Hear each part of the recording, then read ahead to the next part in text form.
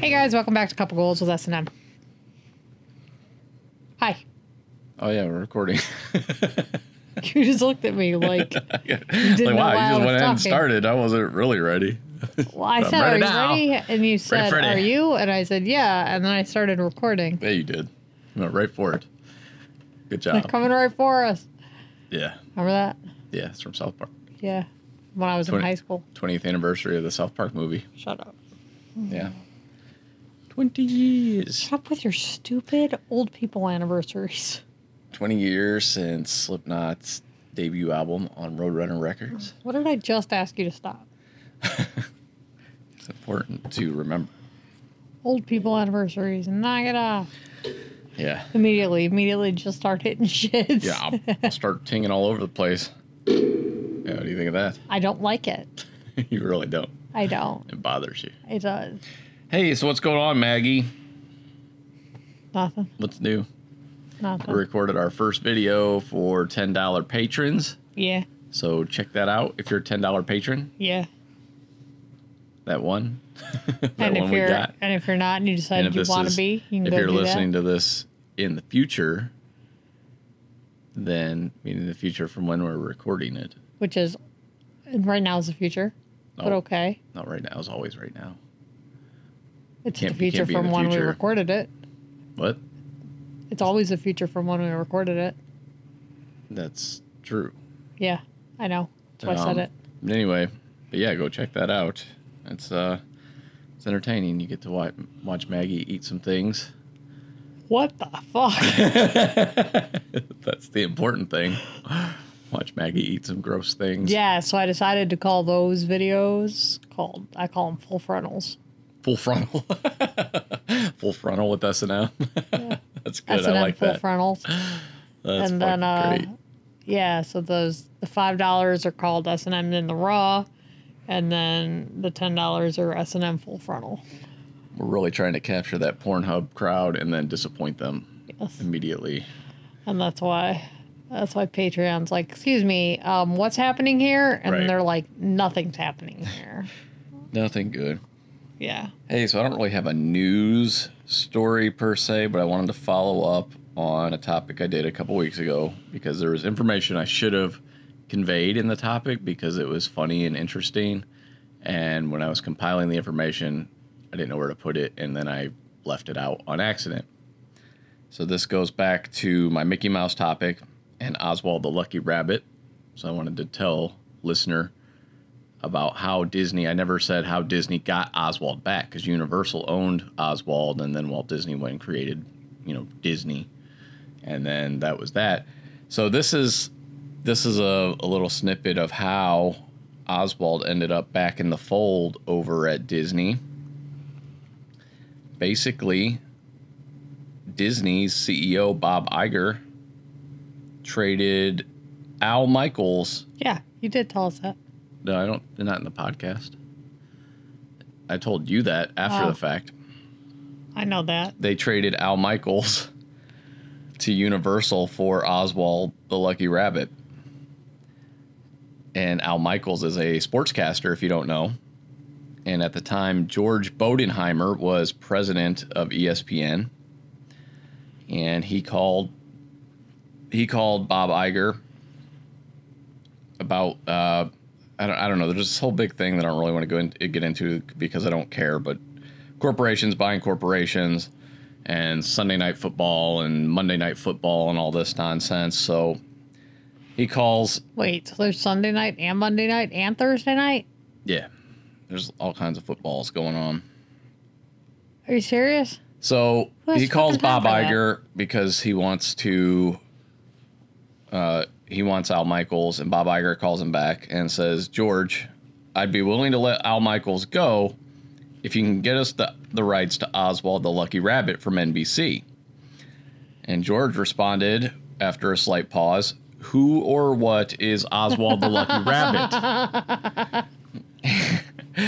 And Iger said, "Well, it goes back to the very beginning of Walt Disney's career. Oswald is a revered figure at Disney, and I'd like to get him back." So George then called Dick Ebersol at NBC. He said he opened the conversation by saying, "I'm willing to talk you talk to you about letting Al go to NBC, but I gotta have Oswald the Lucky Rabbit back.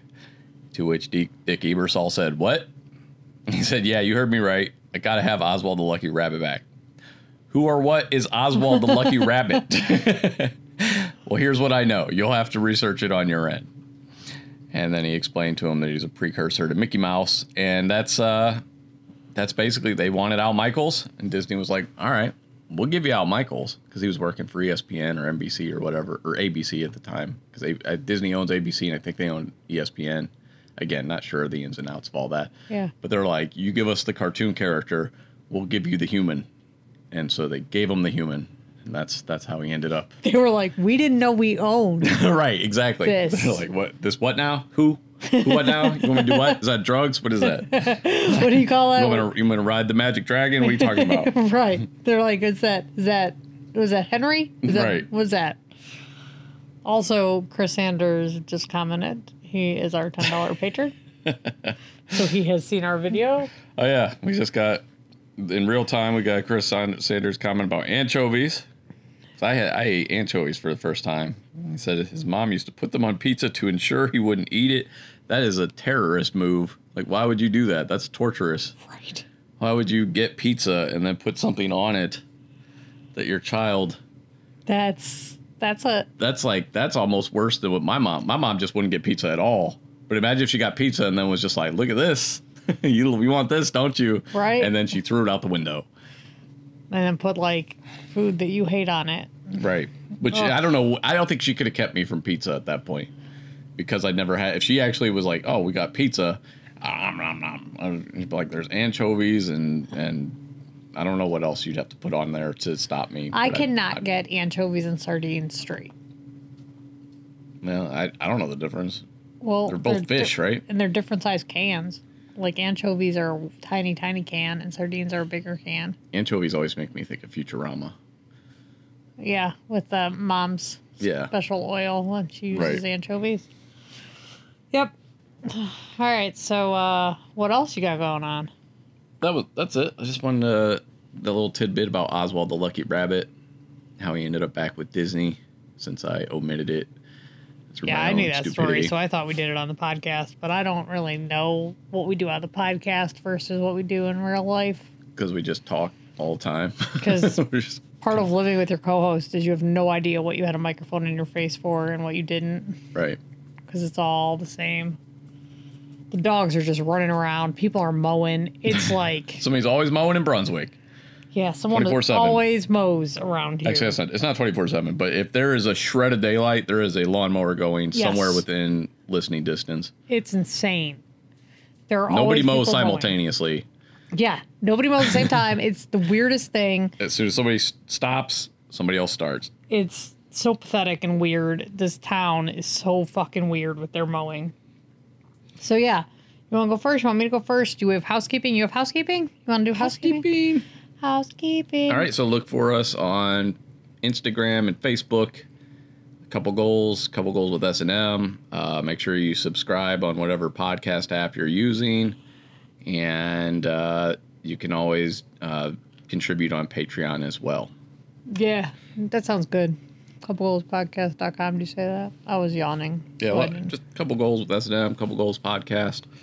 That's pretty much, I think that covers it pretty well. Yeah, you could probably find us. Yeah. I mean, if you're good at the internet, if you were born like between, I don't know, like 2005 and like anybody can find us. It's not hard. And like if you could spell couple goals, 1970, Couple Goals Podcast, you can find us. It populates pretty well. Yeah. So give us a follow, give us a like, give us a subscribe, leave us a review, send us money, all those things. One of those things. Cash. Give me cash. Give us cash. Do those things. And thanks for listening. And the dog's trying to ask to go out now all of a sudden. Yeah, I didn't take him out before we started. But why not? I didn't think about it. Normally I do. I didn't do it. I'm starving to death. And my brain isn't working properly. I'm starving too. Why didn't we eat before we started? I tried to get you to, and you said no. Well, that's because you told me I was a bitch if I don't eat before we record. I don't think that's what I said. That is what you said. I think and then I said, "What the fuck?" And you said, "See?" that was how that exchange went. Yes, it is. I said you're mean when you don't eat. No, You use bitch. And that's why I reacted. And that's why I reacted that way. And then you said, you didn't say see? what, though. You said something else. Oh, I said, what the fuck? No, you said something really shitty. You don't remember the conversation. You just say what the fuck. You said something really shitty. And I was like, see? Perfect example of you being a bitch because you're not eating. Snickers commercials are fucking accurate as fuck. Whatever. I'm starving too, so I'm probably not in the best mood. Yeah, all I had today was, what did I eat? Oh, I had that Kit Kat drumstick. Oh, you had one of those? I had the last one. Yeah. Yeah, it was solid. when I brought those home and you were asleep on the couch, and I did, this was a terrible way to wake somebody up, you would think, but it didn't turn out to be. I wanted to show her that I got these Kit Kat drumsticks, which are apparently really good. They are really good. They are very good. So I unwrapped one, like and I took the ice, the ice cream that sticks out of the top. The part that's like in the chocolate. Yeah, and I just held it against her forehead while she was sleeping. And she was kind of miffed. And then when I told her, like, she woke up and she was just like, what? And then I was like, oh, I got you a Kit Kat. And she just grabbed it. She's like, okay. She started eating it immediately. Like, it was like, no problem at all. I was like, oh, there's food. That's fine. You can put frozen food in my forehead as long as I can eat it afterwards. You know what's really funny about that? It's like I was having that memory while I was eating this last one. Yeah. And I was like, it was better when I was asleep. Like, it was so... You loved it when you were asleep. Yes. There was something, yeah. It was so good. You ate it, then you just went back to sleep. Yes. Yeah. I woke up, I ate it. It was the best drumstick I've ever had. And then I went right back to sleep. And I slept until you made me get off the couch and go to bed. All right, here's what we're going to do. We're going to pause it here real quick, and I'm going to take the dog out. All right. I'm back. Just as like time travel, kind of. Like when you're listening. Like, oh, wow, he took the dogs out already. He's so fast. It's impressive. Yeah. All right, so what do you have for us? Oh, do I go? Yeah, you go first, because I tend to go really long. Yeah, you do. You love to make that joke. Yeah. Well, it's true. So, I am actually doing something that our son, Logan, suggested. So this would be a listener topic if he listened. Yeah. But he tells me that he doesn't want to listen because he lives with us and hears us talk all the time. Right. He's like, there's nothing... He's like, please don't There's nothing unique or enjoyable about this. Really? Right now? You gotta fight? Go lay down. You lay down, They just went outside, so they're all amped up. Lay down. So, I am telling you a brief history of how we acquired Hawaii. Oh, okay. It's kind of interesting. All right. So, it starts with a woman, and she was born in 1838 in Honolulu. Her name is Lydia, and she was a member of a high-ranking Hawaiian family. Her mother was, good Lord, ready? Keohokaloli, and she served as an advisor to a king. King Kemikehekaiha III. Yep. So, God, this is great. So, Lydia was educated by missionaries and toured the Western world, as was customary for young members of Hawaiian nobility. She spent time in the court of I just said it. Just call everybody Kamehameha. Since you're that Dragon Ball fan, and they say that on there. Oh my God, that's it. What? Is that really? Kamehameha. Is that really how it's spelled? Yeah. That's ridiculous. So the fourth. What the hell? And you just ruined my joke. 1862, she married John Owen Dominus, and he was an American-born son of a ship captain who became an official in the Hawaiian government. So he would later serve as governor of Maui and a place that I suddenly can't pronounce. Oahu. Sorry. I don't know what happened to me. I suddenly forgot how to speak. And the couple had no children. So Lydia's elder brother, David Kalohe, was chosen king. I think you should do all your topics based out of Hawaii. Listen, you know they were their own place, right? Like, Yeah, they're not. clearly. So they had a different language that I don't know. Right. So anyway, he was chosen king in 1874. 3 years later, when her youngest brother, W.P. Leneohoku, who had been the heir apparent, died in 1877, Lydia was named as the presumptive heir to the throne. So she was a crown princess, and thereafter she was known as her royal name, Liliuokalani. Okay. Liliuokalani. Okay? Right. So, moving forward, in the 1880s, American sugar and pineapple companies grew tremendously on the island. And they were subjective to the rule of the native monarchy. So business people had a real problem with the royalty of the island. And in 1887, people who were affiliated with pineapple and sugar plantations, they forced Liliuokalani's brother, who was king at the time, to sign a new constitution, which was nicknamed the Bayonet Constitution because it was signed at literal gunpoint. Wow. Yeah. Jesus Christ. Yeah. So the new constitution was written by a group of white businessmen and lawyers who wanted the kingdom to be part of the United States. This group was called the Hawaiian League, and it was supported by an armed militia called Honolulu Rifles. And many of the Hawaiian League were affiliated with Hawaii's giant lucrative sugar and pineapple plantations. The new constitution reduced the power of the Hawaiian monarchy, placing most of the legal authority in the hands of the legislature. Wait, it gets better. So the constitution changed the voting rights in the kingdom.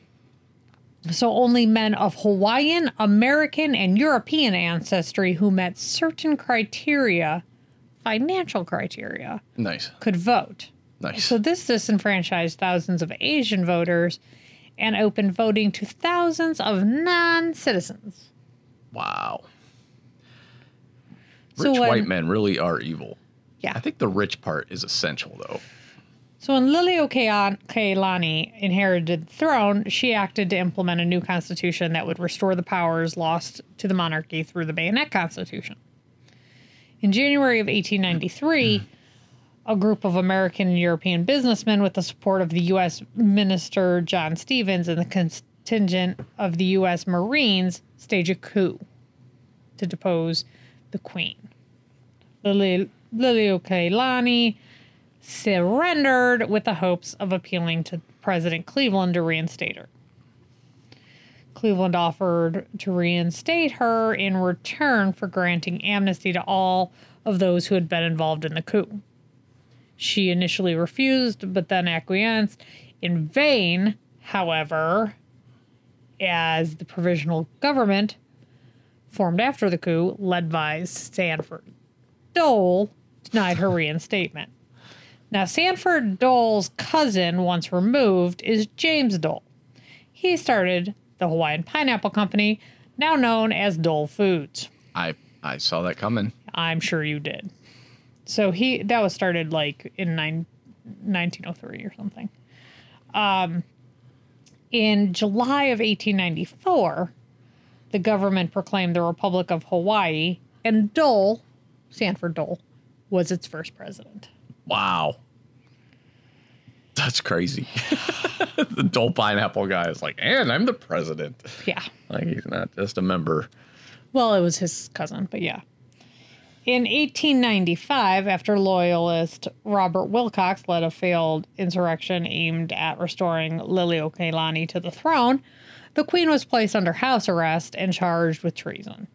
She agreed to sign a formal abdication in late January in exchange for pardoning her supporters who had led the revolt.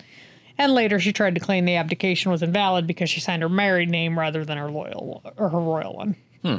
So with no children of her own, she designated her niece, Kailiani, as heir. In 1896, the two women traveled to Washington to try to convince Cleveland to restore the Hawaiian monarchy without success. as leader of the Stand Firm movement, Liliuokalani fought steadfast against U.S. annexation of Hawaii. Though Cleveland was sympathetic, his successor, William McKinley, was not, and the government annexed Hawaii in July of 1898. So her niece, who was supposed to be her heir, was in poor health and died at age 24. Liliuokalani, she withdrew from public life, and she lived until age 79 when she suffered a stroke and died. So a little bit more on Hawaii. In 1899, 1 year after annexation, sugar planters imported 26,103 Japanese contract laborers. Do you know what that sounds like to me? What? A lot like slaves. Yeah. So that's the largest number of Japanese brought into the islands. But they did bring a significant amount every year. That's just the largest. And it's not just sugar. Pineapple did that too. So we're just looking at 1 year here. So this was the planters' last-minute effort to beat the United States contract labor laws of 1885, which prohibited importing of contract laborers into the states and territories. Then came the Organic Act, which put an end to the penal contract labor in June of 1900, 2 years before the contracts of the 26,103 Japanese people had expired. The Organic Act stated in part, quote, all contracts made since August 12, 1898, by which persons are held of service for a definite time, are hereby declared null and void and terminated, and no law shall be passed to enforce said contract in any way, and it shall be the duty of the United States Marshal to at once notify such persons held of the termination of their contracts. To the surprise of plantation owners, the Japanese laborers everywhere demanded their contracts be canceled and returned. They wanted freedom and dignity. Shocking. And contract laborers, their bodies were practically the property of the sugar planters, and they were being abused and whipped with black snake whips. That sounds just like slavery. It sounds like slavery with extra steps. Right.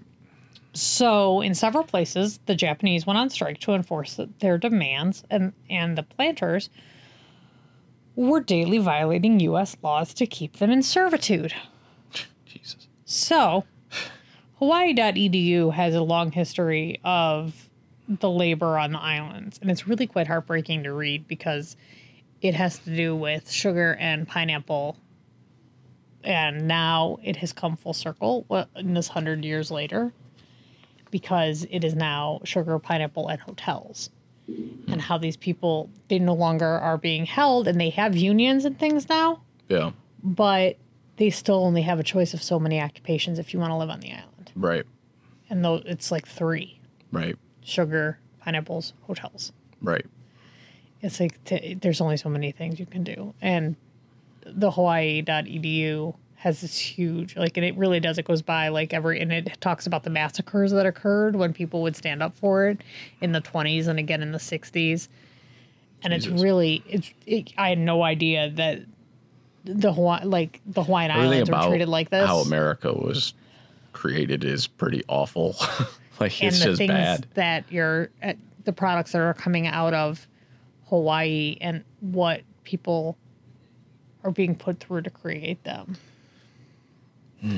And to get them, and people don't realize it and don't think about it, and whose backs these things are being built on. It's all these mega corporations, man. It's all the rich folk. They That's control why everything. And people are like, "Oh, who cares? It's being made in China or whatever." But it's like, this is why ethical treatment is so important. Right. And it's like, I understand that you don't want to pay more. I'm in the same boat. I don't want to pay more either. But that's the thing, though. If you would also probably get paid more and be able to afford the product. That's why, when I was talking to Logan about that's how it used to be before the auto industry. Logan and I were at IKEA when we toured OSU, and he was like, we were in the cafe, and he was like, this is places from the future, because, you put your stuff back, and it's a nice place. Yeah. And I was explaining to him, I was like, well, they pay a living wage here. because you do a lot of the work yourself. It's like a work sharing. Yeah. You know, like the consumers are putting their dishes back, and then they can pay their people a living wage because we're still paying a fair wage to eat their food. Right. You know, I'm paying $9 for a meal, and I'm doing a fair amount of the work. I'm going through the checkout. I'm serving myself. Right. I'm putting my food back. But don't put your food back. No, do you know what I mean? Like, I'm putting my tray back. They have, you know, like I don't think they want their food back. Don't put that back. Under no circumstances. Even if you didn't eat it, they don't want it back. Just, yeah. That's gross. Don't put the food back. Don't put food back. I mean, but you know what I mean. If you're there long enough, you'll probably end up putting the food back. But not in the same container. Yeah, no. Hopefully. Not in the cafeteria, ideally. Yeah, the bathroom's downstairs, actually, by the entrance. Yeah. But yeah, so I was trying to explain that to him, and then we talked about, he's told me twice about the Dole Corporation because he's on such a pineapple kick. Right. So, and that's why he was like, you know, Dole had slaves. I was like, I'm sorry. I'm sure. Tell me more about this. And then he was like, well, they're not technically slaves. They just don't have they don't have an option, and they're indentured servants. And I'm like, indentured servants are slaves. I mean, they can call it what they want, but slavery with extra steps. The rich control everything, and the people who don't make a lot of money don't. We have like the illusion of autonomy, but they just imported all of these people. Like, when you import people, that's not a good sign. Right.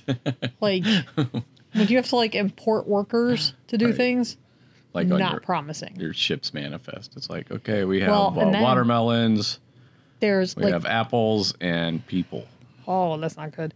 And I was reading through like Hawaii.edu, and before sugar and pineapple became a thing, they had like wood, you know, like, you know how most places will have like trees before they cut them all fucking down. Yeah. And they had to do a certain amount, and you had to like be an invalid in order to not have criteria you had to hit. Anyone over age 10 had criteria they had to hit. This was in the 1800s. Wow. Before they were annexed. And I was like, this is fucking bananas. I didn't cover all that. Bananas. Yeah. But like, I didn't cover all that because I was like, we'll just focus on pineapple and sugar. But well, thank you for another depressing topic. I thought it was interesting. Yeah, I love hearing about America's slave history. It's so uplifting. It's fantastic. Well, everyone is so focused all the time on the African slave history. And that's important. That's not what I'm saying. But it's important to realize that that's not all that happened. Yeah.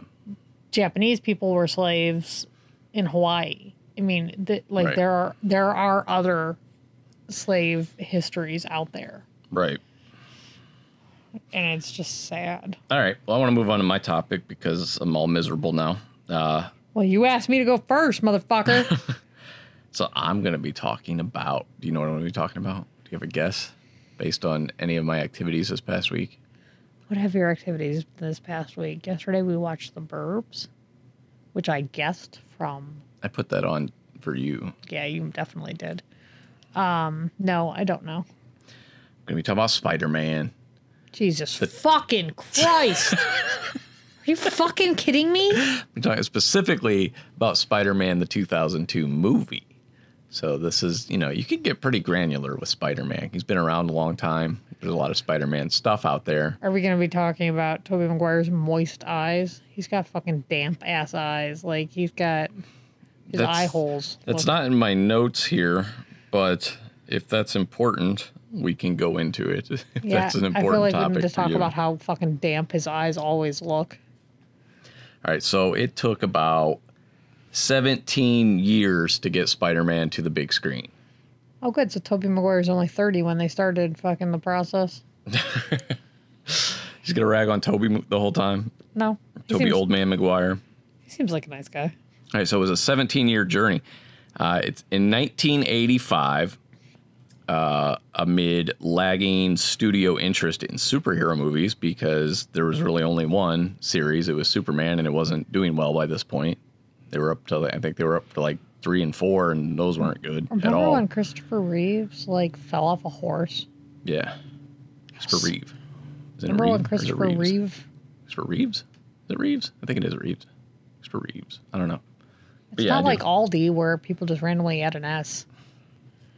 Anyway. George Reeve. Like one of them, I think, had like a plural in one of them. Christopher Reeves. Huh. Anyway. Right. It's neither here nor there. No, it's definitely here or there. It's this has nothing to do with it. Anyway, Superman was sucking asshole at the box office. I was standing in Revco when I found out. Where were you? Don't know, don't care. Oh. It was not impactful for me. It was sad, but I was never a big Superman guy. So I remember being like, it was like, oh, Superman's not very super. Wow. All right. So anyway, I don't know why that's a wow. That's very insensitive. I was a child. I was a small child at the time, and I remember thinking like, "Wowee!" I could go into I could do a whole topic about the curse of Superman, but I'm not going to do that. So there's this week. Yeah, not this week. Maybe not ever, because again, I'm not a big Superman guy. But yeah, there's a curse that goes with playing Superman. Your life goes to shit eventually. That's what happens eventually. Brandon Routh seems fine. I don't know. He's stuck doing He's stuck doing like DC TV right now. That's pretty bad. He was fantastic in Scott Pilgrim. Yeah. Why don't we talk about Scott Pilgrim? Go ahead. Nobody's stopping you. All right. Right now. No. Do some research first. Maybe read the comics. Then let's hear your Scott Pilgrim. Contrast and compare the comics to the movie. That's a great idea. You should do that. Don't just stare ahead blankly like, oh no, what have I done? That would be a great idea. It's only 7 books. Someone new is mowing. Yeah. If somebody stops, somebody starts. Someone to the right of our house has switched to someone from the left of our house. So that's exciting. Yep. All right. So 1985, Marvel sold the rights to Spider-Man for $250,000 to Cannon Films. I don't know if you remember Cannon Films, but they were kind of a small studio. They weren't, one of the big ones. They're not like my cameras? No. This has 2 ends. 3 ends, I guess, total.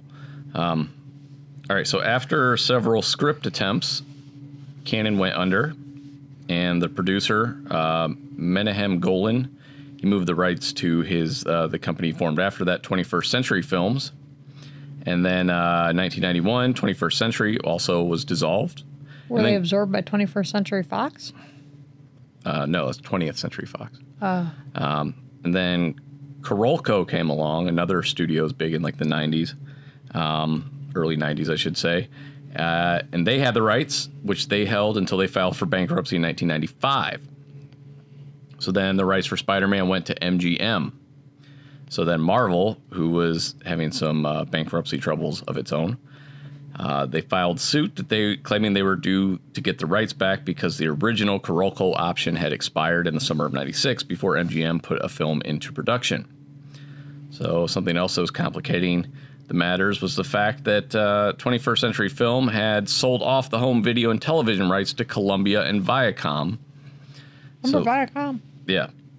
And then in 1999, a court dismissed MGM's claim to Spider-Man. Now, I read also that MGM made a deal with Sony because MGM's real only line of income was the James Bond movies.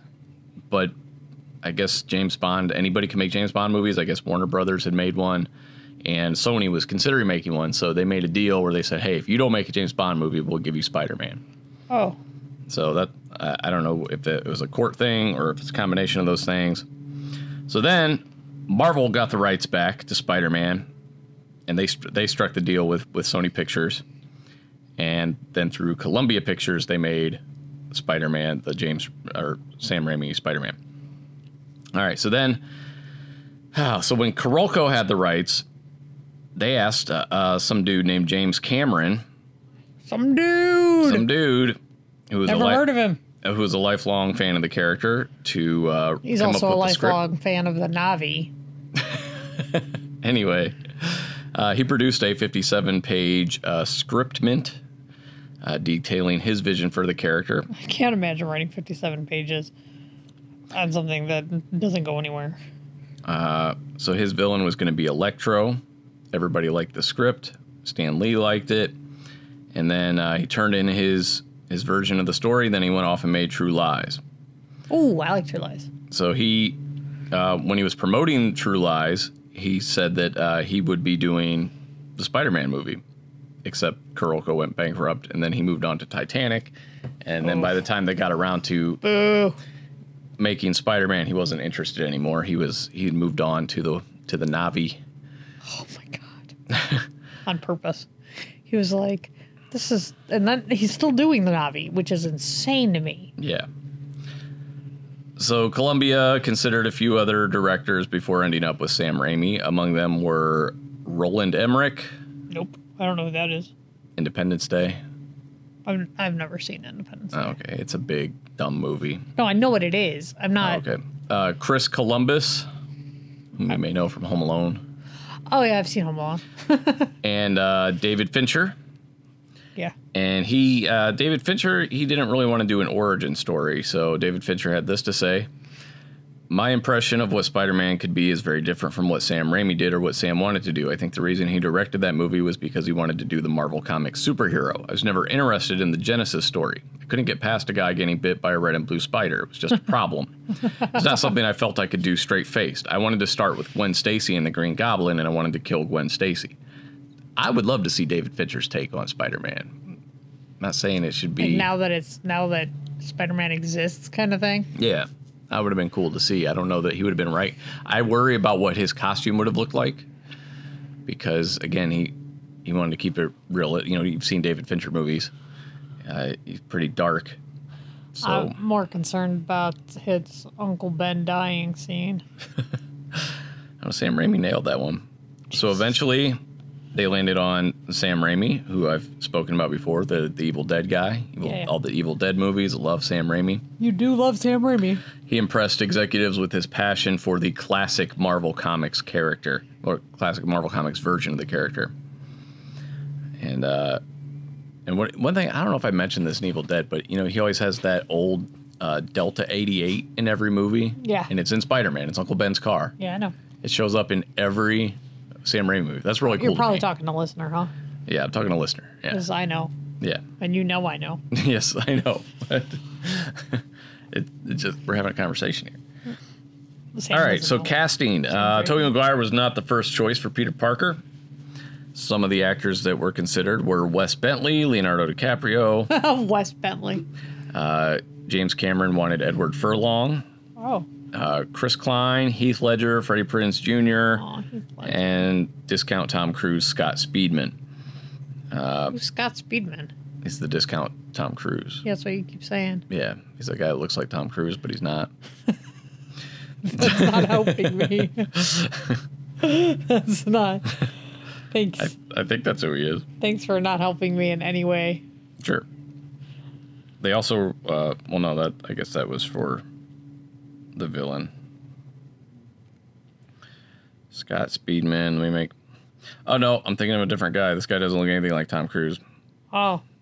Bort. I don't know who this is. Bort.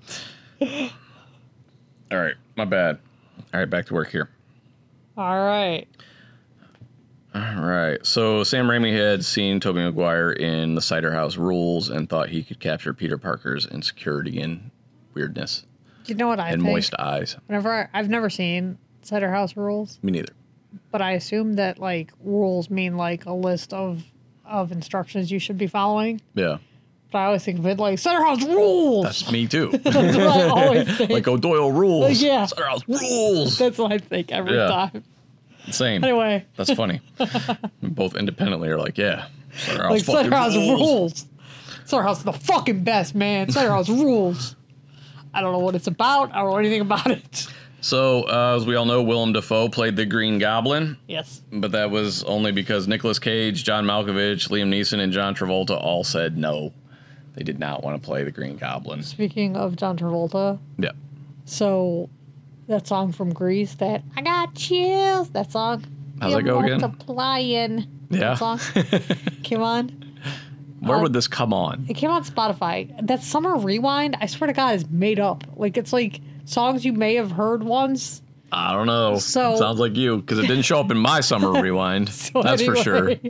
So anyway, that came on, and it shows, John Travolta and Olivia Newton-John. Yeah. And Logan was in the car with me because it came on when we were driving back from OSU. Yeah. Logan's like, John Travolta. He's like, Vince from Pulp Fiction? I was like, yeah. He's like, no way. He only knows him from Pulp Fiction. Yeah. He doesn't know about like Saturday Grease. Night Fever or Grease or any of that. That's He's funny. like, that is not. He's like, are you messing with me? He did not believe me. Yeah, his introduction is just through the movies I like. He's never seen Grease, so he only knows him as Pulp Fiction. Pulp Fiction and like he doesn't Punisher. He doesn't know him from anything else. That's funny. And I was like, no, I swear this is him. He's like, no, it's not. He does not believe me. Anyway, go on. And then this is something I didn't realize until earlier today when I was watching this movie for the umpteenth time, and I actually got to the end. You know, I put it on like here and there all week. That's why I thought you would notice. That I just thought you were being obnoxious. With my Spider-Man movie? That, and because you've been putting on James Franco movies, too. Like, we watched Pineapple Express. Like, I thought maybe you just had a James Franco fucking man crush. Really? You thought that was the thing? You've also been watching a lot of Bill Hader stuff, so it could be anything. Bill Hader's not in Spider-Man. So, no, yeah, but he was I do love Bill Hader. I've Ex- never had a James Franco thing, though. That's not a thing. But he was... Bill Hader, yes. He was in Pineapple Express. He's in Superbad. Oh, I didn't even know he was in I didn't remember he was in Pineapple Express. Anyway, so Flash Thompson, do you remember the Flash Thompson, the black-haired kid from the original Spider-Man? Yeah. That's Joe Manganiello. I did not realize that. Yeah. I didn't realize that either. That was his first role, and I saw it in the credits today, and I was like, what? I had no idea until, like, and I've watched that movie countless times. I didn't realize that either. And I've seen that movie a lot. Yeah. But yeah, Flash Thompson is Joe Manganiello. And I like Joe Manganiello actually because he's a nerd. He plays Dungeons and Dragons, and he was going to be Deathstroke. He played Deathstroke in a... You're a nerd. Anyway, go on. Yeah. All right, so let's just talk a little bit about the movie here. I just want to talk a little bit about what I like, why this movie was significant to me and I think pop culture. So from 1989 until 2002, we had 4 Batman movies.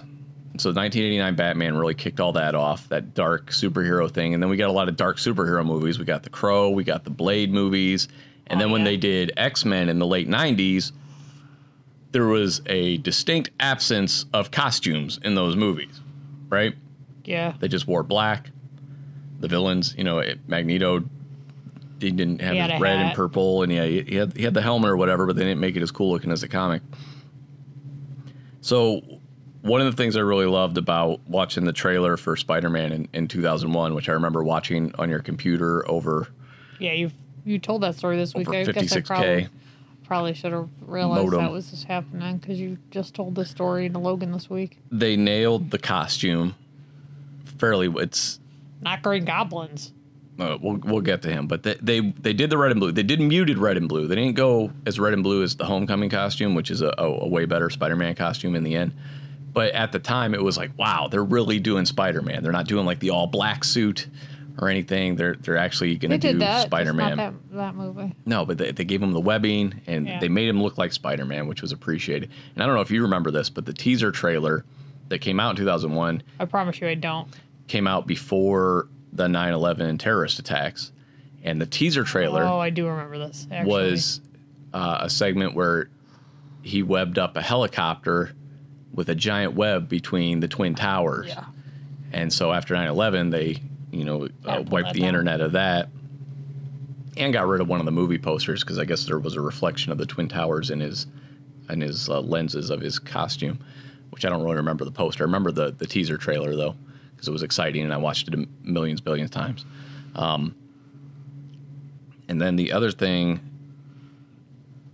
I've derailed. I don't remember what the other thing was. All right, let's just move on to the Green Goblin's costume. That's fucking weird. What's that? Thinking back to like pre 9/11. Yeah. Well, that's the other thing I was going to say. Actually, they had to digitally remove the Twin Towers from scenes in the movie, and that was one of the first movies that had to go back. Yeah, and deal with that. Sad and weird. It is. Like thinking back now, it was weird because like at the time.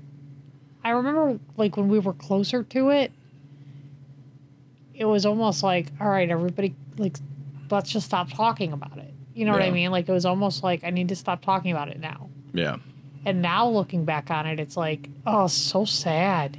Yeah. So many people. I don't want to talk about it. Anyway, I guess I'm still in that space. Let's not talk about it anymore. All right, so Green Goblin's costume, I wasn't too upset with his costume because part of me was just happy he was in costume. He was green. He looked goblin-ish. He had the yellow eyes. So terrible. It is bad. It is like Power Rangers bad. And I was looking, when I was going through looking for material, they have pictures of they had like an animatronic mask that looked more like the comic book, the more demonic looking Green Goblin, and the mouth would actually move and stuff. But they decided to go with what they ended up with, which was, I don't know. I think they were afraid to take big strides with costumes back then. You know, they didn't want to go too far and then have it be like we've overstepped and now we're in an uncanny valley and nobody likes it. No. What I mean is they didn't want. They were afraid to do what the MCU did, which is, you know, they're like, no, we're going to do the costumes, you know, for the most part. You know, we're going to make Captain America red, white, and blue. We're not going to mute it.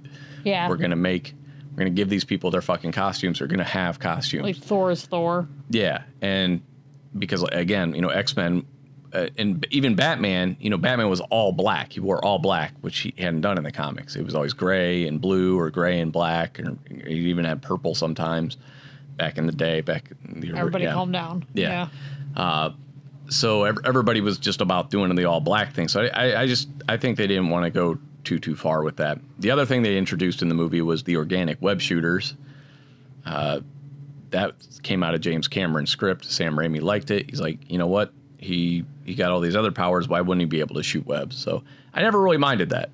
It's kind of gross. It's really fucking gross. You have to be really hydrated to shoot that much webbing all the time. It's really fucking gross. So I definitely do like the homemade web shooters better. I'm glad they stick with that now. But that was an interesting choice. It's really fucking gross. No. Like, you get all excited and you accidentally shoot some web. Like, my blanket's all sticky. God. Oh. Like, it's so gross. Who else do I want to talk about? Oh, the best casting in the movie, J.K. Simmons as J. Jonah Jameson. Right? Just really fucking perfect. Nailed it. And you notice we haven't seen a fucking J. Jonah Jameson since then? Yeah. I don't know if there'll be one in Far From Home. Because that dude is J. Jonah. He just embodied him. He was written well. And that's one of the things I like. When you go back and watch the Sam Raimi Spider-Mans, any of them, even Spider-Man 2, they're kind of corny. You know, and Sam Raimi's always had that kind of corny style. Even when he's doing gore, he's still always had just a little bit. But you could also tell he was channeling the comics he grew up with, you know, the 60s and 70s Spider-Man comics. And when you look at it that way, it's damn near perfect as a Spider-Man movie. You know, it's very, Aunt May's portrayal is, you know, again, just like straight out of the comics. She's a million years old. Having MJ just always the damsel in distress. They don't really even explain why he likes her so much other than she's a hot chick who lives next door. You know what I mean? Like, that's enough. But he's in love with her. It's all just very simple, like the old comics, you know? Yeah. Like, they don't explain the romance or anything. It's just, you just accept it. There's no reason to actually like her. She doesn't seem to have any redeeming qualities. There's no reason for her to like him, though, either. You know what I mean? Yeah, like, there's neither one of them. no redeeming qualities. They don't really have a... That MJ has no redeeming qualities. So, they don't... Whatever her name is. What's her name? Kirsten Dunst. Dunst. That's her name. But it's a very simple movie. But it reflects the early comics perfectly, and I do love that about it. But yeah, when you go back and watch it, aside from, you know, people complaining, oh, special effects is always a thing, but that's how it is with any movie that's over 10 years old. The special effects are noticeable. Is it the first movie or the second movie that has that fantastic scene with the raindrops keep falling on my head? That's the second movie. Oh my god, that's great. That's funny. That's intentionally funny. That's the best scene in that's all really of the funny. Second movie. Sam Raimi has always had a sense of humor, and it definitely shows up in the movies. It's the best scene in all the second movie, man. The one thing they didn't get right, and maybe this, I don't know, maybe the older comics. No, I've read some of the older comics. He did always have the witty banter, but there's not a whole lot of the witty Spider-Man banter. He really is like the sad, damp-eyed Spider-Man. He really is, all the time. All right, so... some benchmarks. It was released in May, I believe May 3rd of 2002. It was the first film to make over $100 million in a single weekend. So a lot of people very excited for Spider-Man. So this was record breaking at the time. I remember driving back from seeing it with you. Yeah? Yeah. I remember driving back. We lived in Akron. Right. We lived at Timbertop. And we were driving back. And we drove through the valley. Yeah. To go back. Like, I remember I was so upset because Uncle Ben died. And I had no idea. Because I didn't know the characters. Was I excited? You loved it. Did I? Like, okay, driving back. remember. And I was so upset because, like, I didn't know Uncle Ben was going to die. And I was fucking distraught. Like, I cried. Was powerful. That was well done, too. Like, and that's the thing. Sam Raimi knows how to switch from corny to realistic, but, like, to believable. I didn't know, like, because I didn't know Spider-Man. And that actor, I don't remember the actor's name, forgive me, but he did a great job as Uncle Ben. And I didn't know. And they use that's his voice in the Spider-Man Into the Spider-Verse movie. When you hear that line, with great power comes great responsibility, they lifted that straight out of Spider-Man. Like, his performance of that line is what you're hearing. Well, all I know is that I remember driving home from that, and I was fucking distraught. You were upset about it. You were crying in the theater. I do remember that. I remember crying in the theater. I remember you crying over Uncle Ben, and it was a sad moment. And then it was kind of like one of those things too. It's like it's just so weird to me. What to me is just common knowledge. And now it is. Uncle Ben. Now it's like Uncle Ben dying. It's like everybody calm down. Like, of course Uncle Ben has to die. Yeah. Like, when you see Spider-Verse and you're like, for me, it was my Uncle Benjamin. Yeah. Like, you know what I mean? It was like everybody was like, yeah, it's Uncle Ben. Right. But at the time, I had no idea that was coming. Yeah. I didn't know. And I was just like beside myself. Yeah. So many things I just thought you knew. But my favorite one is still when we were watching 300 and it occurred to me that you did not know that this was based on the Battle of Thermopylae and what the Battle of Thermopylae was. When you were like, what did you say? How does this end? And I remember this was my face. Like, I was just like, my eyes went big, but my jaw was just kind of like locked in place. I was like, oh God, she doesn't know. She's going to be upset. Oh, that was a big moment. I did not like how 300 ended. 300 didn't end how I thought it was going to go. All right, so not only did it break $100 million in 3 days in the U.S., it actually went to $114.8 million opening weekend. So that was the highest North American box office film for a non-sequel until Alice in Wonderland surpassed it 8 years later, of all things. Yeah. Alice in Wonderland was okay. I don't even remember it. Oh, it was okay. It wasn't nearly as good as, like, I mean, the original animated version is like 30,000 times better. Yeah. Yeah. Yeah. Yeah. Well, that one's like trippy and weird and fantastic and all those things. But yeah, I'm just clearly very amped for Spider-Man Far From Home opens in 2 days. I have tickets for 2 different showings, not on the same day. And I'm not expected to go to that other showing, am I? No, I'm taking the kids. We're going 4th of July since I'll be off. Holy shit, fuck. Thought I was going to have to go to that other one, too. No, it's just me and the boys. And we're going to go see it on the Cinemark XD screen. So we got tickets for that showing. So I'm really amped. And fun. So, Sam. As you already know, I don't look up spoilers or reviews or anything. But I am on Twitter. I follow a lot of comic book writers on there. And they got to go to the premiere. And there's no spoilers here. The comic book writers I follow are not dickheads, so they're not trying to give spoilers. But the one thing I have seen consistently from all of them is that the second credit scene is amazing. So I keep hypothesizing what could be in this scene. So here are some of my ideas. Okay. Now, I think I've talked about the fact that Sony and Marvel had a 5-picture deal for Spider-Man, and Far From Home is the 5th picture in that deal. This is supposed to be the last one.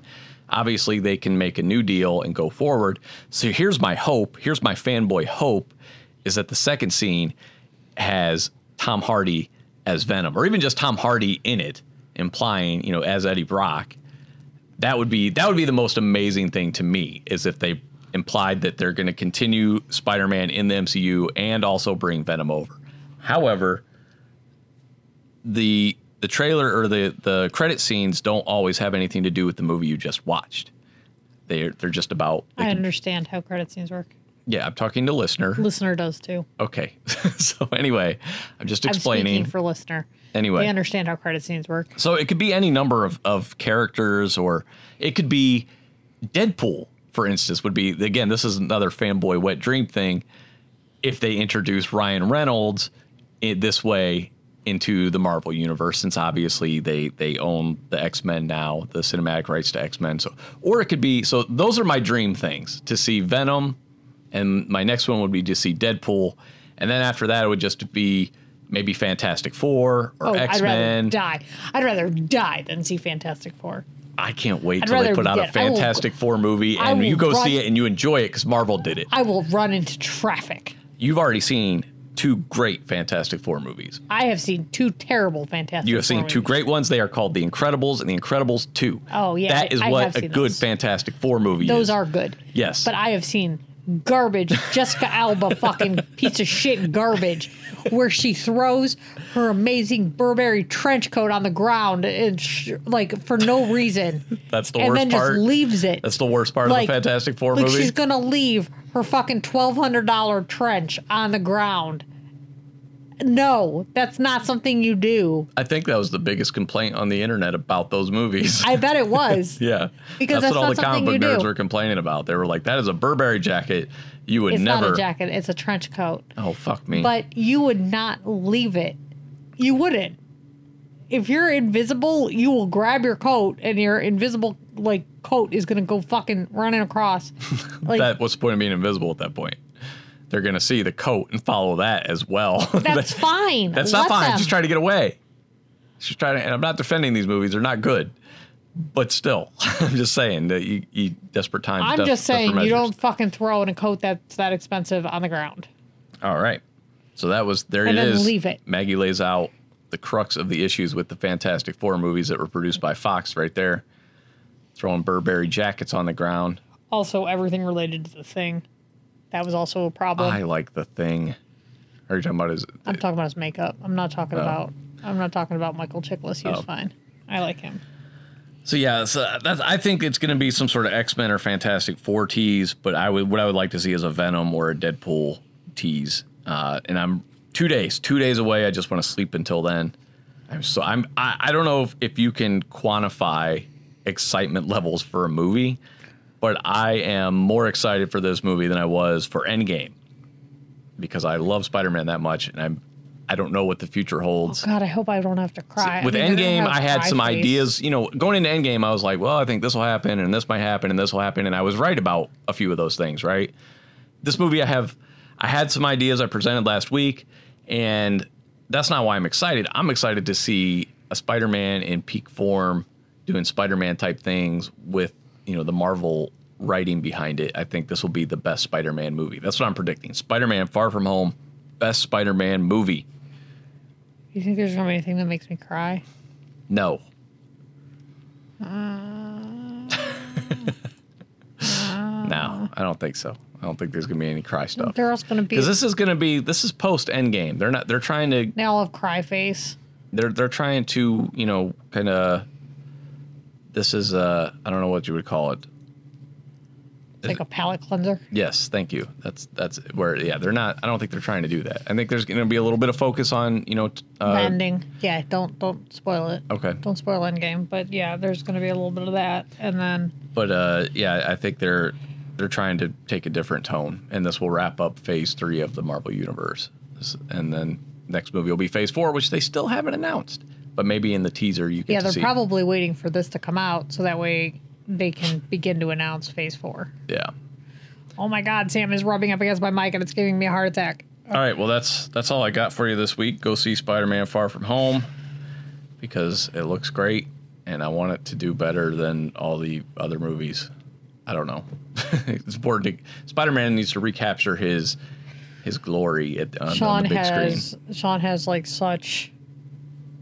He acts like he has skin in the game, and he He's my favorite hero. He's my favorite character. So no, Batman is. Well, no, he's not. I'm gonna kill you. Bitch, I'm gonna kill you. He needs to like I was just saying with this movie. Sam really needs your pets. First $100 million movie. Did $114 million opening weekend. People were pumped, and then after Spider-Man 3. Spider-Man 3 was huge, right? But people were upset with it because it was not great. And then they had Amazing Spider-Man 2. And let me just tell you this, listener. I was so disappointed with the trailers for Amazing Spider-Man and Amazing Spider-Man 2 that I did not see them in the theater. Oh, the Andrew Garfield. Yeah. I was my favorite character, and I saw that they were turning it into Twilight, and I don't even know if Twilight existed at the time, but that was the tone of the movie, was just utter teenage angst romance. I was like, no, this looks bad. And I was right. I do not like those movies. The best thing to come out of those movies is Amazing Spider-Man 2 has a great, great Spider-Man costume. The costume in that is fantastic. It reminds me of Andrew 90s Spider-Man. Garfield hates Mondays and loves lasagna. That's from BoJack Horseman. But those movies were they were not good, and I did not see them until they were on video. I couldn't even go to the theater and support that nonsense. So I just couldn't do it. It looked bad. And plus, it was just too soon for a reboot. It was like 2 or 3 years after Spider-Man 3. I'm like, you just rebooting already? It was just Sony just trying to hold on to the rights, the cinematic rights. So we got to get something out the door, and it showed. Like they rushed that shit out the fucking door. That shit was awful. All right, so that's it. That's all I got this week. But yeah, no, I want to see Spider-Man back on top though for his movies. Like I think like Venom is predicted to make more than Spider-Man. Like to have like Spider-Man, the new one isn't expected to make as much as Venom did worldwide. So yeah, I don't know what they're predicting as of right now for the opening weekend, but I hope I want him to get his box office glory back and be the biggest character. Also because then Marvel will probably get to do more movies because Sony will be like, well, you guys have better luck with the character, so they'll keep him in the MCU possibly. All right, now I'm done. Now I'm done. So thanks for listening. Okay. You're welcome. Again, talking to listener. Oh. I thought we'd wrap up the podcast. I'm sitting here, so you're When welcome. are you going to know that we're doing a podcast? That this is not just, these microphones aren't just for show. We're talking to other people. I will never know. All right, but again, thanks for listening. Hope you enjoyed it. And we'll be back next week. I guess. Maybe we'll do a spoiler cast for Spider-Man. Who knows? Maybe. Depends.